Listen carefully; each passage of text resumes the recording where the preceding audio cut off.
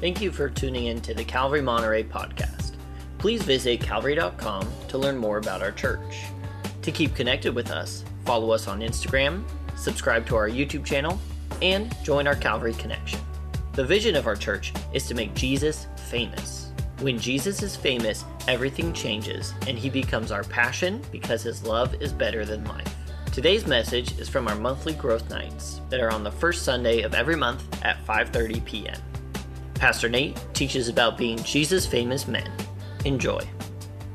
All right, guys, tonight, 1 Thessalonians chapter 4 will kind of be our home text. If you want to camp out there, we'll be kind of all over the place, but that's where we will begin and kind of pick apart 1 Thessalonians 4, verse 3 to 8. Okay, so tonight for the on the schedule, the subject is Jesus famous men receive Christ's design for their bodies. And I'll kind of admit to you that this is not really an ideal title for tonight's teaching. What basically happened was Christina and I sat down and as we worked on the outline of what we were going to teach week by week, our hope and prayer was that we could have the same title for every single session. So the women are studying the same thing tonight. Jesus famous women receive Christ's design for their bodies. If the title was just for me, I would say Jesus famous men abstain from sexual immorality. That's probably what tonight is about. But for the women, they wanted to think about, body image and things that are, of course, still important for guys as well, but I don't think as important. So I wanted to really dig into this side of things. So that's why the title is as it is. Let's read our text tonight, though, and then I want to have a little moment of prayer. 1 Thessalonians 4, verse 3, Paul said, "For this is the will of God, your sanctification, that you abstain from sexual immorality, that each one of you know how to control his own body in holiness and honor, not in the passion of lust like the Gentiles who do not know God, that no one transgress and wrong his brother in this matter, because the Lord is an avenger in all these things, as we told you beforehand and solemnly warned you. For God has not called us to impurity, but in holiness. Therefore, whoever disregards this disregards not man, but God, who gives his Holy Spirit to you." With a room this large, with this many people gathered together, there's a fair amount of sexual brokenness right here in this room. We have a lot of different experiences, things we've been exposed to, unfortunately, things that we've seen, things that we've allowed ourselves to see and do and feel and partake of. And I just thought it would be good for us to begin tonight just praying and asking for the Lord's grace, because this can be a sensitive subject, and I think for a lot of us, we feel a real weakness in this area of our lives. And I know a lot of men feel disqualified by God because of the thought life that they have or practices that they can't kick. And so I just want to pray and ask God to be present with us and to strengthen and help us. And perhaps for you, if you're here tonight and you're saying, this is an area of my life where I'm not really looking for, I don't really need just another kick to the groin of a sermon about this. What I need is God's help, because I just don't know how to get out of this. I hope and pray that tonight will be a time of real life and restoration for you. Perhaps a lifeline from God's Spirit trying to pull you out of dangerous waters in your life. Before I pray, somebody has got a beeping thing that is repeat. You got it? It's back there? Oh, okay. I thought I heard it in the main sanctuary, though, too, during the worship time. Christina was like, "Is that me? Is that one of my things?" So I don't know. It might be one of you guys. If you got a pacemaker or something that's letting you know, as I'm about to fail, we really want to deal with that before. All right, let's pray together, guys. Lord, we just live in this chaotic, sexually broken time. We have made so much of the body, we've made so much of sex, we've made so much of beauty and image. And it just seems like the devil has excelled at getting his hooks into us in this way. And so, Lord, we're men that are coming to you. We want to be Jesus' famous men. We want to have self-control. We want to be men who have victory. We want to be men who are walking in the light. But we also want to be men, Lord, who, when we fail, if we fail, we want to turn to you afresh. We don't want to hide like Adam hid, but we want to be exposed before you so that you might continue your beautiful cleansing work in us. And so we commit ourselves, submit ourselves to you, Lord, afresh today. And I just pray, Lord, that your grace would be upon us and that you'd help us, Lord, to be growing men. In Jesus' name we pray. Amen. Amen. Okay, so this is an important subject. I think no study dealing with men would be complete without first dealing with the subject of, or at least at some point dealing with the subject of sexual immorality. The first real immorality you see in the Bible sexually comes in the book of Genesis. You might remember after Adam and Eve and Cain and Abel, there's an episode where a man named Lamech, he becomes the first polygamist. So you see this at the very beginning of the Bible. You see it, of course, continue through Scripture. David's downfall and sin with Bathsheba. The Ephesian mob in Acts chapter 19, chanting for their sex god, Diana. All the way to the final judgment of the sexually immoral in Revelation 17 and 18, and everywhere in between. This is a really big deal for God's people and has been a really big deal for God's men. Sexual immorality has often, throughout the pages of Scripture and in church history, crippled God's men in a way that has sidelined them from his best for their lives. I think it's important to recognize that God does have standards regarding sexuality. All right, so in the Bible, if I could make it a very simple statement, fornication, that's a word in the Bible. Fornication is when you engage in sexual activity before marriage. And when I say before marriage, I'm talking about heterosexual, monogamous marriage. But fornication is anything, any sexual activity before heterosexual marriage. Well, adultery is when you engage in sexual activity outside of marriage. And we should be able to look at all of the damaging effects of these forms of sexual activity and see that they are not God's best, his design. The psychological trauma that has come to children, sexually transmitted diseases, broken homes and hearts, unwanted pregnancies, sexual addiction, the sex slave or trade industry, pornography. All of this should be evidence enough that all forms of sex outside of marriage between a husband and wife were never God's intention. Instead, what it seems Satan did is he took a wonderful, enjoyable, and powerful act, a true gift from God to our species, and Satan began to promote it outside of the confines of marriage. When Satan did this, it was like taking a fire from your fireplace and putting it on your living room couch. It's great in its proper context, the fireplace, and it's damaging outside of its proper context on your sofa. Hebrews 13 verse 4 says it this way. It says, "Let marriage be held in honor among all, and let the marriage bed be undefiled, for God will judge the sexually immoral and adulterous." What this shows us is that even the unmarried in the church are supposed to honor marriage and esteem for sexuality the marriage bed, to set it apart and say that is where the sexual act should occur.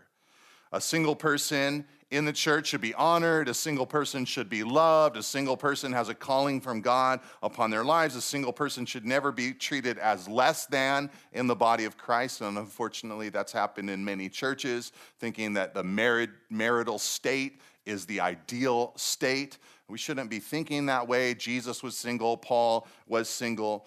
But the unmarried, according to this passage, should know that healthy churches will highly esteem marriage, teaching and counseling and aiding those who are married.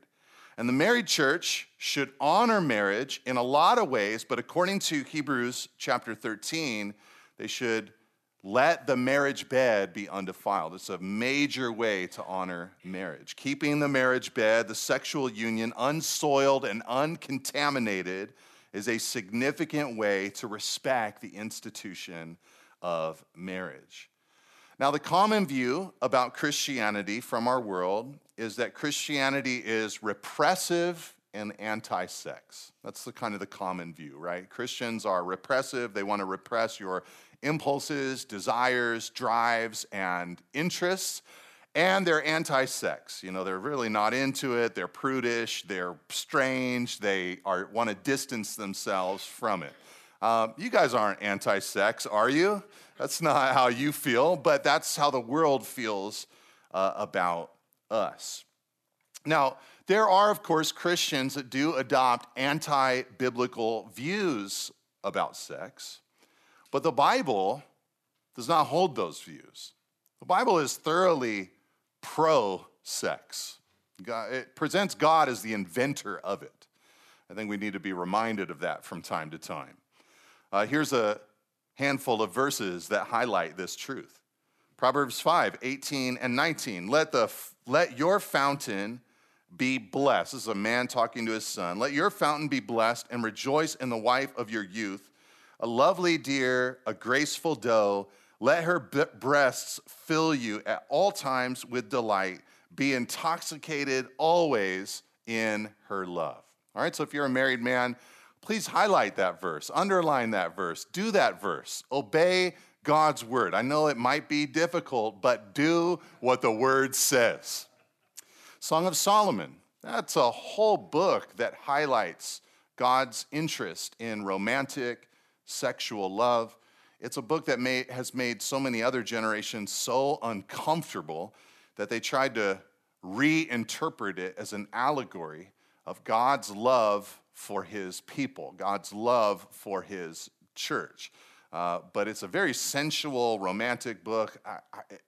To me, that interpretation makes this book of Song of Solomon more awkward than just seeing it as God delighting in the love between a husband and a wife. Song of Solomon, chapter 1, verse 2 begins this way. She says, "Let him kiss me with the kisses of his mouth, for your love is better than wine." And that is probably one of the only G-rated verses in the whole book of Song of Solomon. Song of Solomon 4, verse 6, "Until the day breathes and the shadows flee, I will go away to the mountain of myrrh and the hill of frankincense." This is getting a little more detailed, and if you really understand what's happening here, they're talking about the depths of the sex act together. Genesis 2, verse 25, "And the man and his wife," here it is in creation, "the man and his wife were both naked and were not ashamed."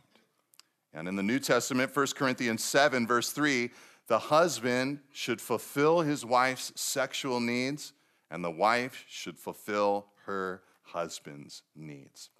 So the Bible is clear. Scripture is clear. God is interested in promoting the sexual life of heterosexual married couples. To him, sex inside of marriage is beautiful. It was part of his original and untainted creation. And one reason is that it's beautiful inside marriage, but not outside of it, is that inside of marriage, sex can be things that it can't be outside of marriage. Safe, for instance. Committed, for instance. Building trust, for instance.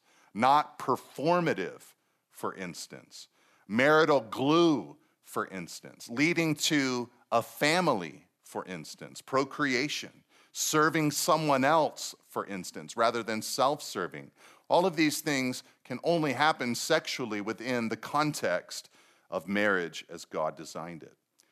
Now, because of sin, it might not be these things inside of a particular marriage or an individual marriage, but outside of marriage, it is never these things. It never has the safety, the trust, the service, the family, the marital glue that it has within marriage. So if you're married, I want to encourage you, do not invite impurity into your marriage. Respect that marriage bed, as it says in Hebrews 13, verse 4. Don't allow lust or pornography or abuse or neglect or atrophy into the marriage bed. The fire of sexual love belongs in the fireplace of marital commitment, and if put in any other place, it's harmful. But in its proper context, it warms and it helps. All right, so that's just an exhortation concerning marriage, the marriage bed. But of course, the passage that I read to you is from 1 Thessalonians chapter 4, where Paul talks about sexual immorality. And this is a great passage of Scripture to consider. Let's start again by reading the third verse. We'll just pick through it now, verse by verse, for the rest of our time together. 1 Thessalonians 4, verse 3, he says, "For this is the will of God, your sanctification, that you abstain from sexual immorality." All right, so many times we want to know what's God's will for my life. Well, here we have it in black and white. This is at least part of God's will for us, that we as God's men and also as women, of course, would abstain from sexual immorality. Now, of course, we live in a time where sexual immorality is fairly easy to enter into, isn't it? I mean, we have devices that we carry around in our pockets, many of us all day long, that can get us into trouble if we're not very careful. And this is different than in past generations, isn't it? You know, I grew up in the 80s and in the 90s, and you know, for me, I grew up in a time where the internet wasn't quite what it was today. You know, I was the first of all of my friends to get an email address. And that basically meant that my mom and dad and me could email each other about stuff, because I just didn't know anybody else that I could communicate in that kind of way. But I still remember one of the first times that a friend of mine found pornography on the internet. You know, we had, as guys, exposed ourselves to various things in other formats, but he called me into his room. He's like, "Hey, I want you to see this." And he started loading this website. And there was just, I'm so thankful to God, there was just something in that moment where it just terrified me. I just knew if it's that easy, it's going to sink its hooks into me and I'm done. And so I think God just rescued me in that moment. I think I was 16 or 17 years old. I think he just rescued me and just pulled me out before it really got a stranglehold in my life in that kind of way. But of course, we live in a time now where, you know, it's tough to even have a social media profile without being inundated with images that you might even not prefer to see. I read recently a Wall Street Journal expose that they did on the social media service TikTok, where what they did is they created all of these computerized accounts, these bots basically, that looked as if they were the TikTok accounts of 14 and 15-year-old boys. And they would run through, and what would happen is the way that TikTok populates what you see is if you ever slow down on an image, then it knows, oh, you liked those kinds of images. So we'll give you more of that kind of content. Now, let me ask you, how many 14 or 15-year-old boys do you know that when they see a scantily clad woman will speed up the scroll? You know, there's probably a pause, there's a moment, there's a second of checking her out. And what they discovered was that within a week or so, every one of these computerized accounts was filled with sexually explicit content. It was mostly, by the end of a week, sexually explicit content that these boys, they weren't really boys, but they were computerized, that the Wall Street Journal had created, that these boys were viewing. It's just a difficult time that we're in, is what I'm trying to illustrate. We might think to ourselves that we have it worse than anyone else has ever had it, and that no society has ever existed that has been like ours. This is why I really appreciate this 1 Thessalonians chapter 4 passage. The culture of Thessalonica was a sexually immoral one similar to our society. Obviously, without all of the digital trappings that we have today, but it was much different than the Jewish cultures that much of the Bible centers upon. You know, in the Jewish cultures, sexual immorality existed, but there was a baseline ethic amongst God's people for the most part. But Thessalonica and the citizens of Thessalonica, they were rooted in Greco-Roman thinking, and they had everything that we have today.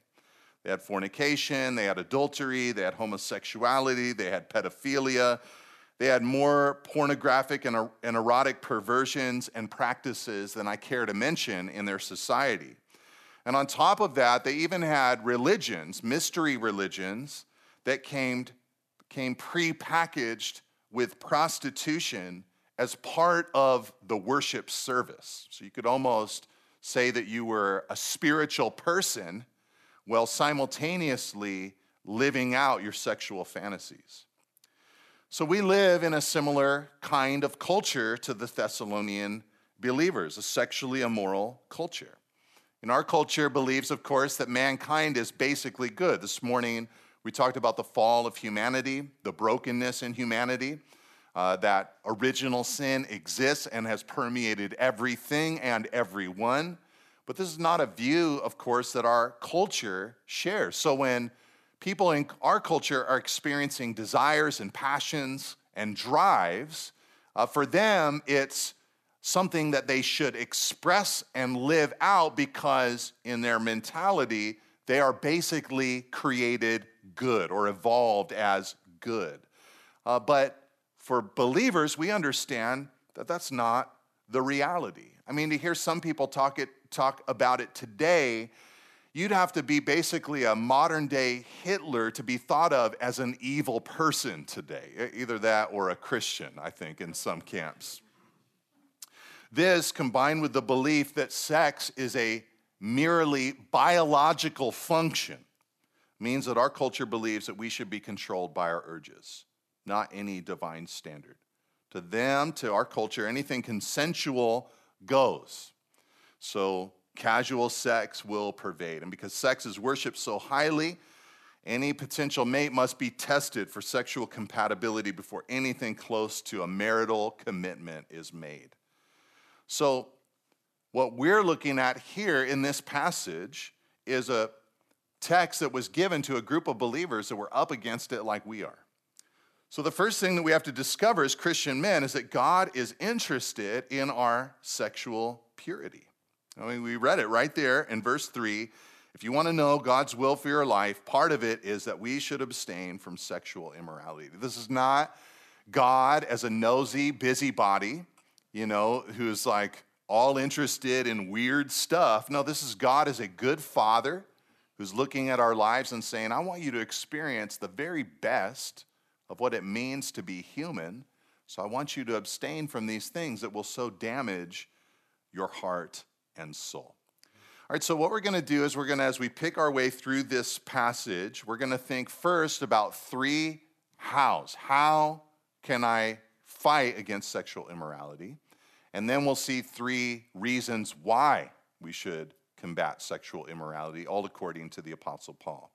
All right, so how number one is this. We must control our bodies. We must control our own bodies. Look at what he said there in verse 4. He said that each one of you know how to control his own body in holiness and honor. All right, so the first step that a Jesus guy needs to take in avoiding sexual immorality is to get control of his own body. You know, before we were Christians, before we came to know Jesus, we were, of course, ruled by our passions, dominated by our passions. But now, what Paul tells us in Christ is that we are told that we must control our own bodies. You know, when Paul wrote to Titus, who was a pastor, he told Titus about what the individual members in the church needed to be sharing with each other. So he said, you know, tell the older women to say these things to the younger women.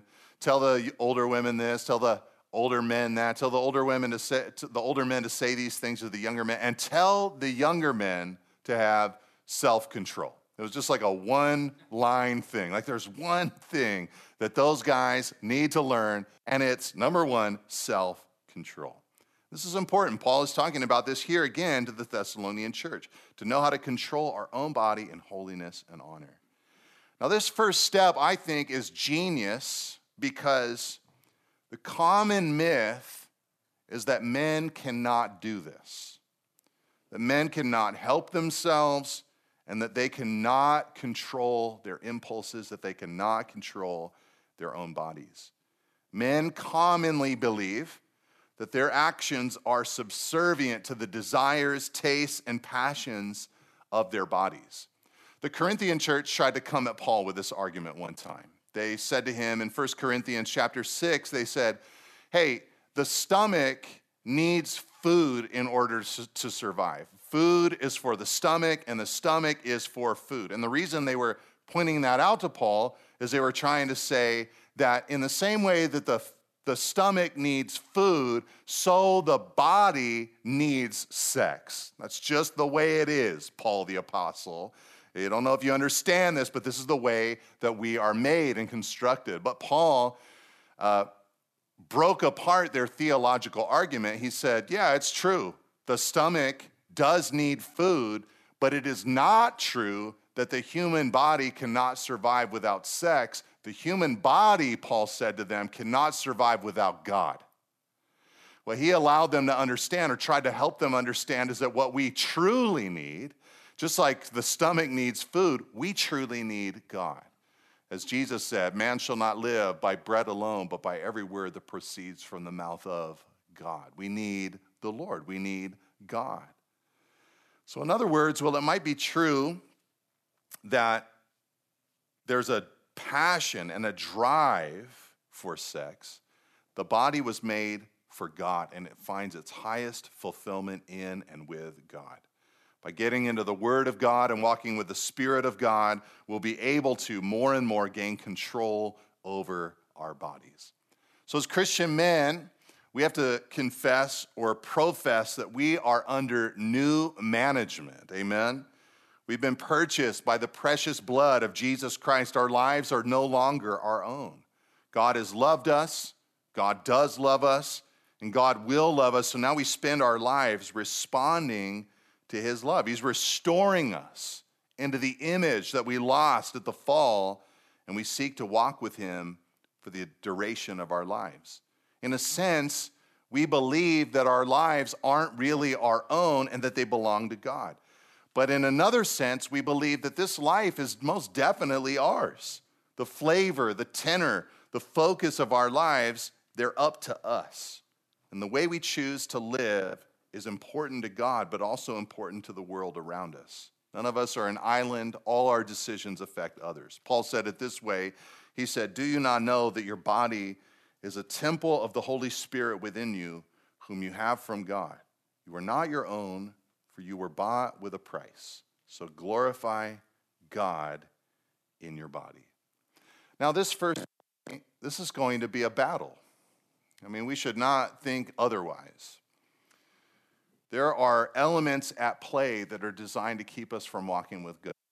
The three main ones are the world, a system that is designed to draw us into its way of thought and to operate contrary to the word. Then there's the spiritual battle that we're in against principalities and powers of darkness, so the devil and the forces that he operates with. And then there's the body, the flesh. The body is that part of us that is not yet fully redeemed. You don't have your new body yet. I don't have my new body yet. So though you're a new creature in Christ Jesus, you're carrying around with you a body that has tasted what sin is like. It's experienced it. It's partaken of it throughout your life. And so one of our biggest obstacles is dealing with the body itself, the very thing that we carry around with us. So the first thing that Paul says is you've got to control your own body. I'll talk a little bit about the how of this in a moment, but this is a major step. Number two, though, Paul says we need to, secondly, expect to live counterculturally. Look at what he says in verse 5 of 1 Thessalonians 4. He says, not in the passion of lust like the Gentiles who do not know God. In other words, a believing man must understand that he is called to live a countercultural life. There's the way of man, the way of the Gentiles, people who do not know God, he said. But believing men expect to live a different kind of life.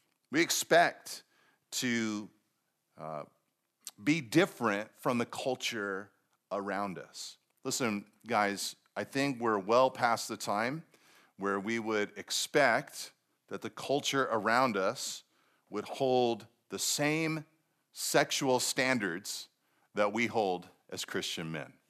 All right? We're well past that time. Your standards and your lifestyle will be different from the world around you. And this is an important expectation for a Christian man to have, to understand that there might be times where you're mocked, where you're scoffed at, where you're ridiculed. This could be direct scoffing or direct ridicule, or it could be indirect as well, right? I mean, how many times have you come across some portrayal of someone who thinks like you in popular media? And it's never, it's usually never held up in like a high esteem. Like, look at this guy not willing to play the field. Look at this guy being honorable. Look at this guy inexperienced sexually. It's never thought of as a good thing. It's always thought of as a prudish or terrible thing. You've got to expect and prepare yourself for that kind of ridicule. You have to be prepared for funny conversations and odd looks. You have to be prepared when people ask you, when men ask you, why don't you sleep with your girlfriend? Why don't you look at pornography? Why don't you entertain the thought of an affair? You have to prepare yourself for living a different kind of life. And men, we are different, amen? Peter said in 1 Peter 2, verse 11, he said, I beg you, as sojourners and pilgrims, abstain from fleshly lusts which war against the soul. In other words, according to Peter, we're pilgrims and sojourners. We don't even belong here. This is not our home. When Jesus offered up his body on the cross for our redemption, his full intention was to bring as many sons to glory as possible. And he's gone to prepare a place for us, and that's where we ultimately belong. Remember Abraham, it says of him that he longs for a future city whose designer and builder is God. That's what Christian men are.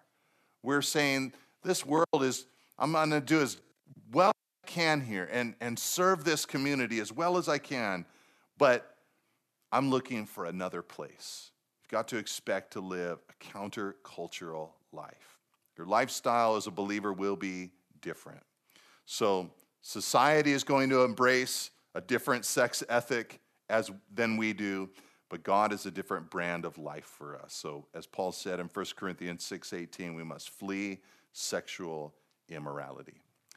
All right, now the third how we get control of our bodies, we expect to live counterculturally. The third how is that we, number 3, must consider others over ourselves. Consider others over yourself.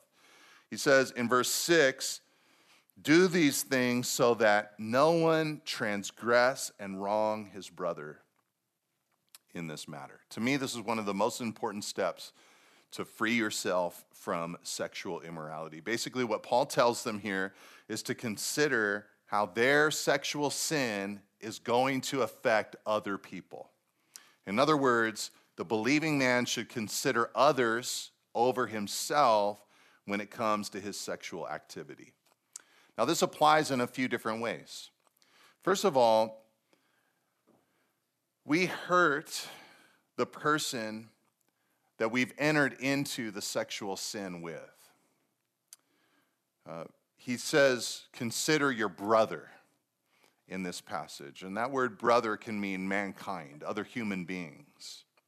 So Paul is telling us that our sexual impurity actually negatively impacts humanity in some way. It might seem like a drop in the bucket, but it actually is polluting the bucket. And so we've got to be careful. Those we engage in sexual immorality with are cheapened. They're operating as less than the image of God that God gave to them. They've given a piece of themselves away. And even if they're a person on a digital screen, they've been hurt in that exchange. So we have to consider how sexual immorality hurts other real human beings. Second, we hurt those that are close to us when we engage in sexual immorality. Our families or our future families are harmed by our sexual sin. Husbands are weakened, disabled from leadership and love in their marriage. I know a lot of fathers who have stopped encouraging and teaching and instructing their children because they felt completely disqualified to do so because of sexual immorality. Families are broken up, friendships are strained, community groups become awkward, untenable. Your sexual sin hurts these relationships. We've got to consider how this happens, how this affects other people, how it affects our brothers and sisters in Christ, but also in our family, those closest to us, our children, both present and future, will be negatively affected by our sexual sin. I was just thinking the other day about early on in my life, when I was just a teenager and I was really battling these things intensely.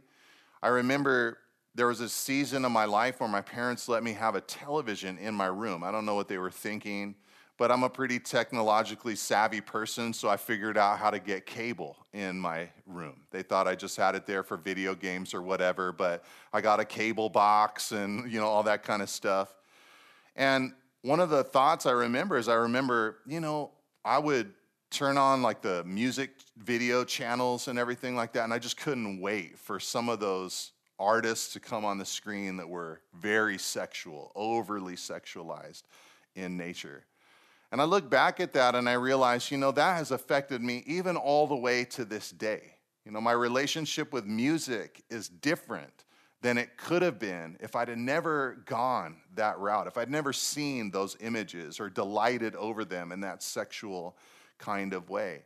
And that impacted not just me, but it impacted my family, my relationships, the people in my life. But we also have to consider how sexual immorality hurts not just those close to us, but the church, the body of Christ.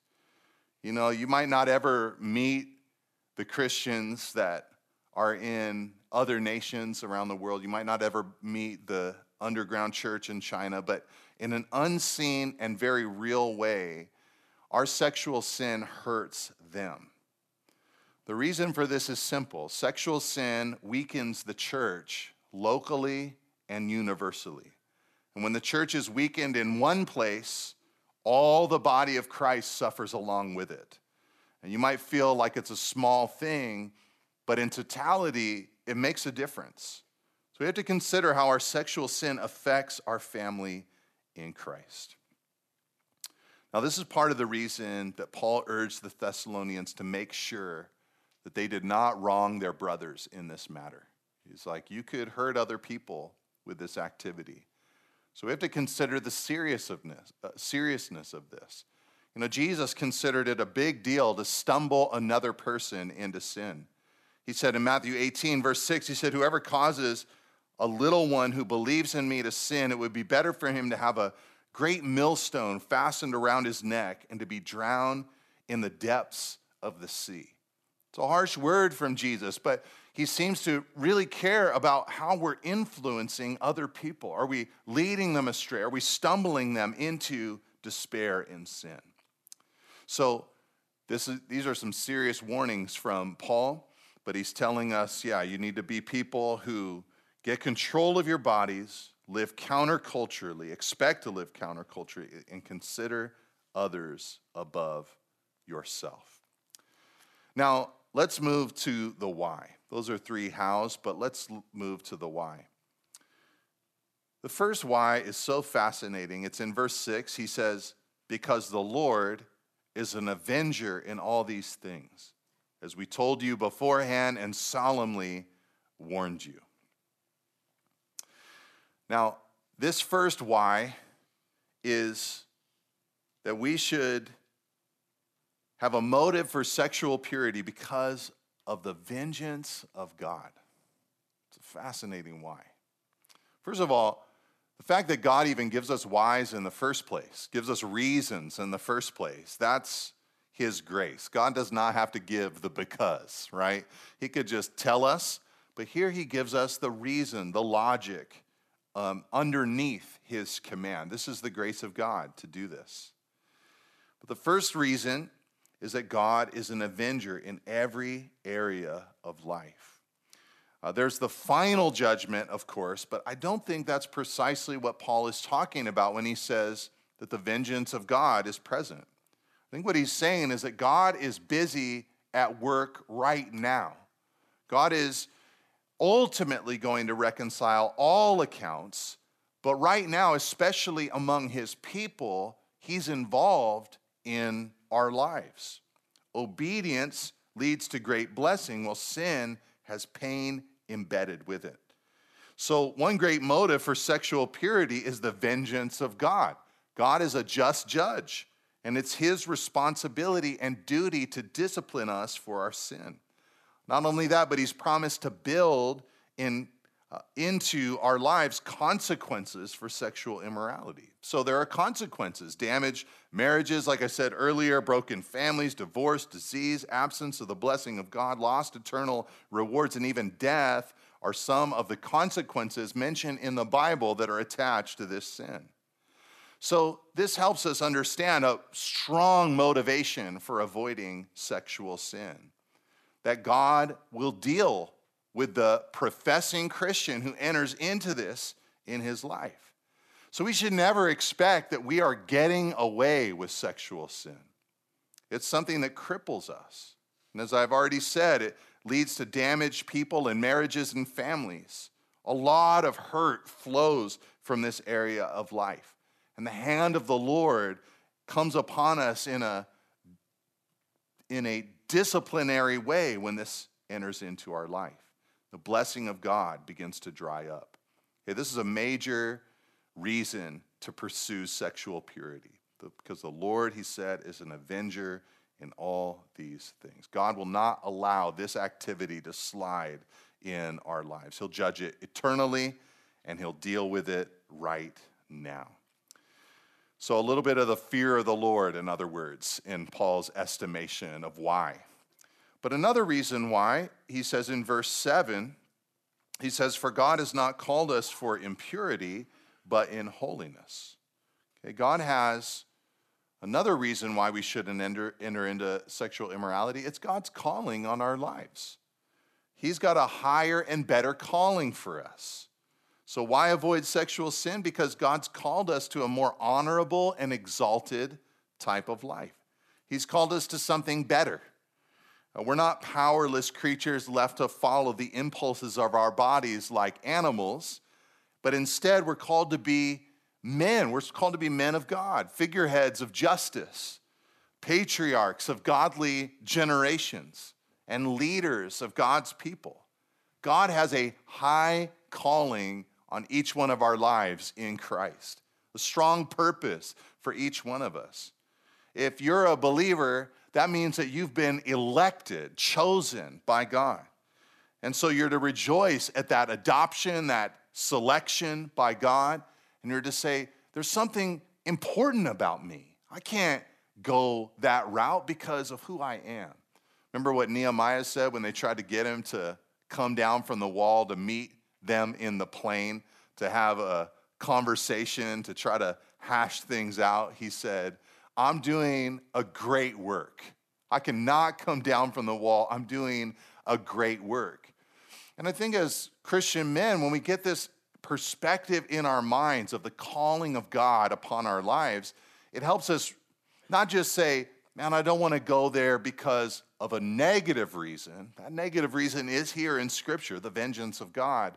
But I also don't want to go there because of a positive reason. God has called me up to a higher kind of life. If I go down there, that's not me. That's not who I am anymore. I've been set free from these things. All right, so we are to be, as Paul said in Ephesians 4, verse 1, those who walk in a manner worthy of the calling to which we have been called. All right, the third why is found in verse 8. It's God's Spirit inside of us. He says, therefore, whoever disregards this, disregards not man, but God, who gives his Holy Spirit to you. The final reason that we don't engage in sexual immorality is because of God's Spirit within us. God has put his Holy Spirit to live inside of us, which means he's also put his law into our minds and written it upon our hearts. Our bodies are the temples now of the Holy Spirit of God. And as the Spirit is working inside of us, he is reshaping us from the inside out. So now we want to be a people who respect the fact that we are God's house, that the Spirit is residing within us. All right, now everything I've said so far in this Jesus Famous Men study should help you deal with sexual immorality. For instance, last month we talked about being men of the word and men of prayer. These are things that have been greatly helpful to me in overcoming sexual immorality in my walk with Jesus. I've needed the word, I've needed prayer. In the future, we're going to talk about community, church life, engaging with other brothers in Christ. This is another weapon at our disposal that is so helpful in getting control of the body and being men who are sanctified and godly, holy, set apart. So these aren't just standalone components. This is part of our overall walk with Jesus. But when it comes to this particular sin, it's important to put on a full-on frontal attack. Right after explaining that looking at a woman with lust in your heart is actually equal to a fornication or adultery in the sight of God, Jesus said in Matthew 5:29 and 30, he said, if your right eye causes you to sin, pluck it out and cast it from you. For it is more profitable for you that one of your members perish than for your whole body to be cast into hell.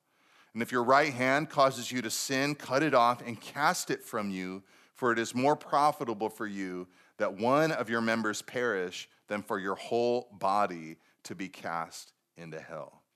In other words, what Jesus said is, I want you to be incredibly aggressive when it comes to avoiding this particular sin. You need to take drastic measures, if need be, to win this particular battle.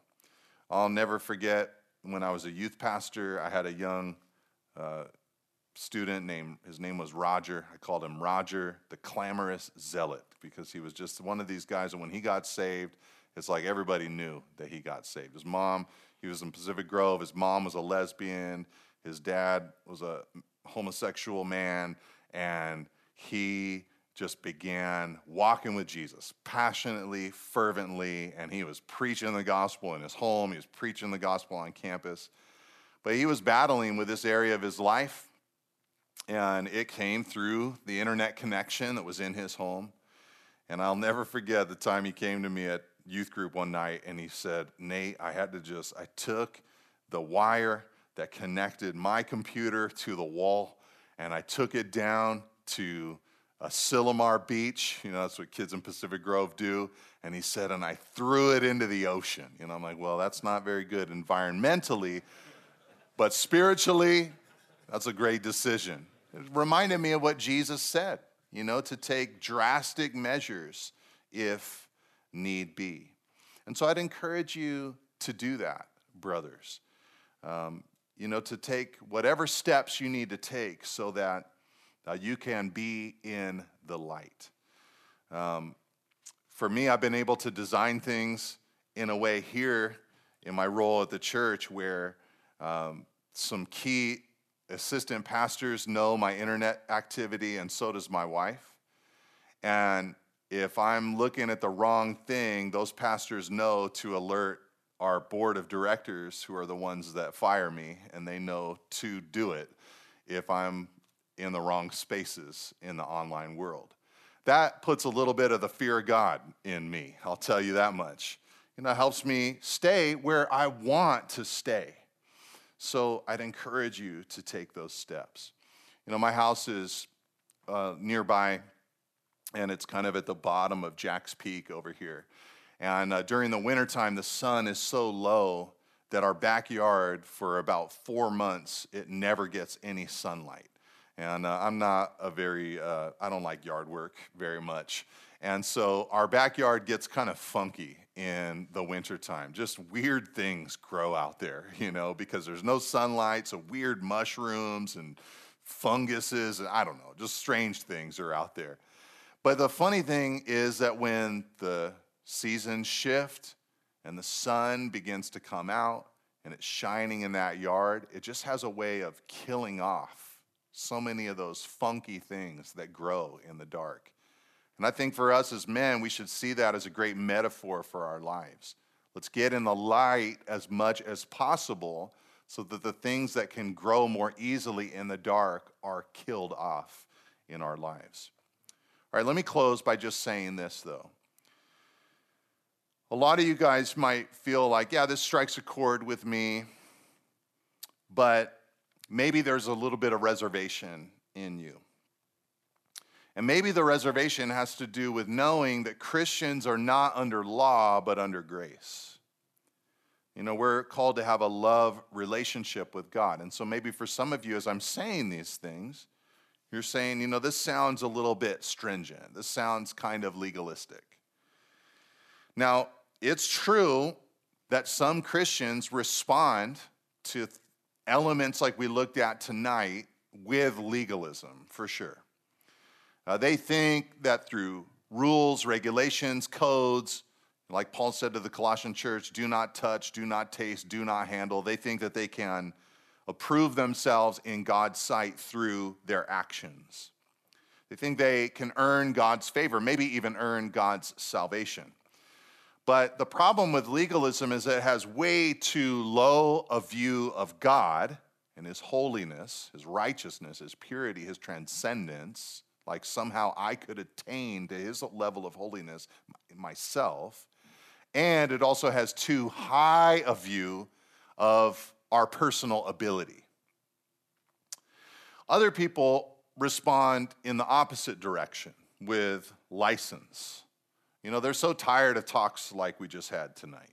So tired of any rule, any regulation.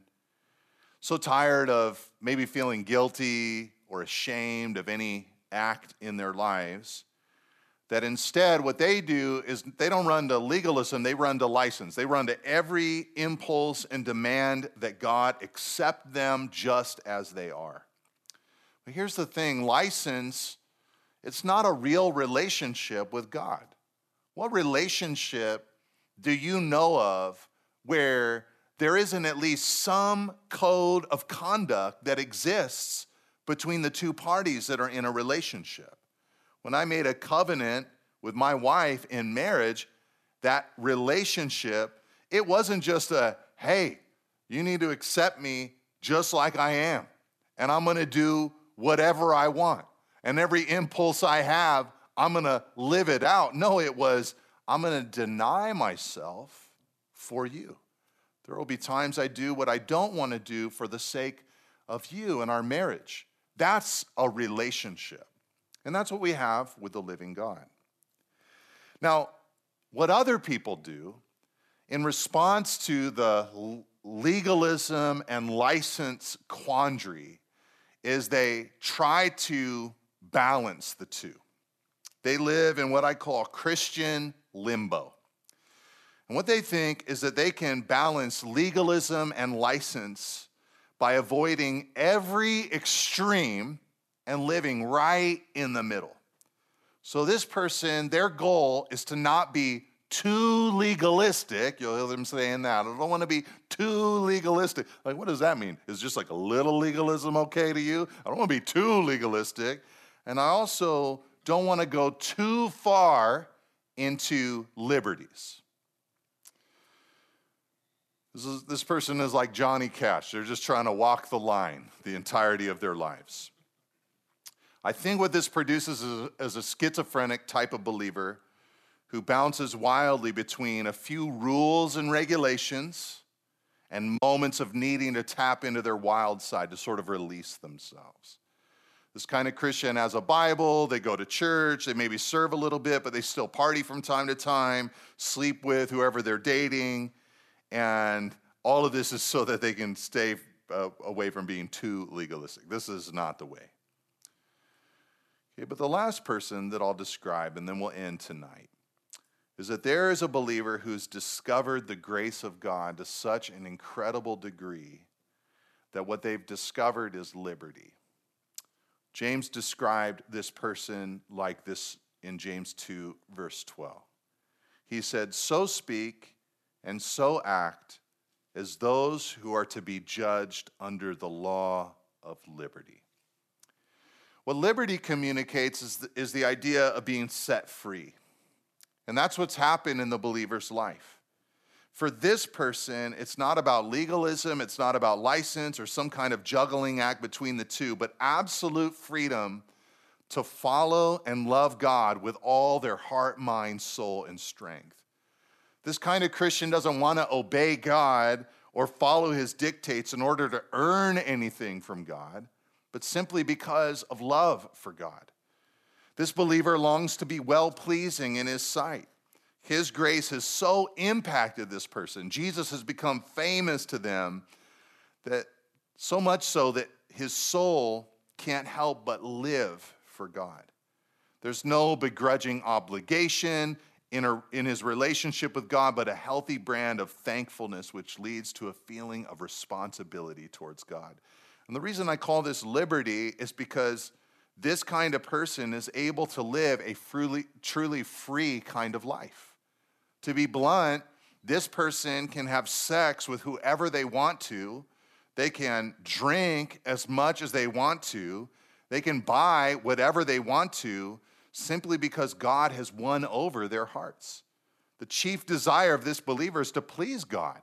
So in response to God's wonderful grace, this Christian only wants to enjoy sex with the spouse that God gave him. He never wants to become intoxicated with any substance. And he wants God to direct his every decision in life. And I believe that this person is truly set free. And that's, I think, what we should want to be. So perhaps as we're thinking about these concepts, we should say, this isn't legalism. I don't want license. And I don't want some weird balance between the two.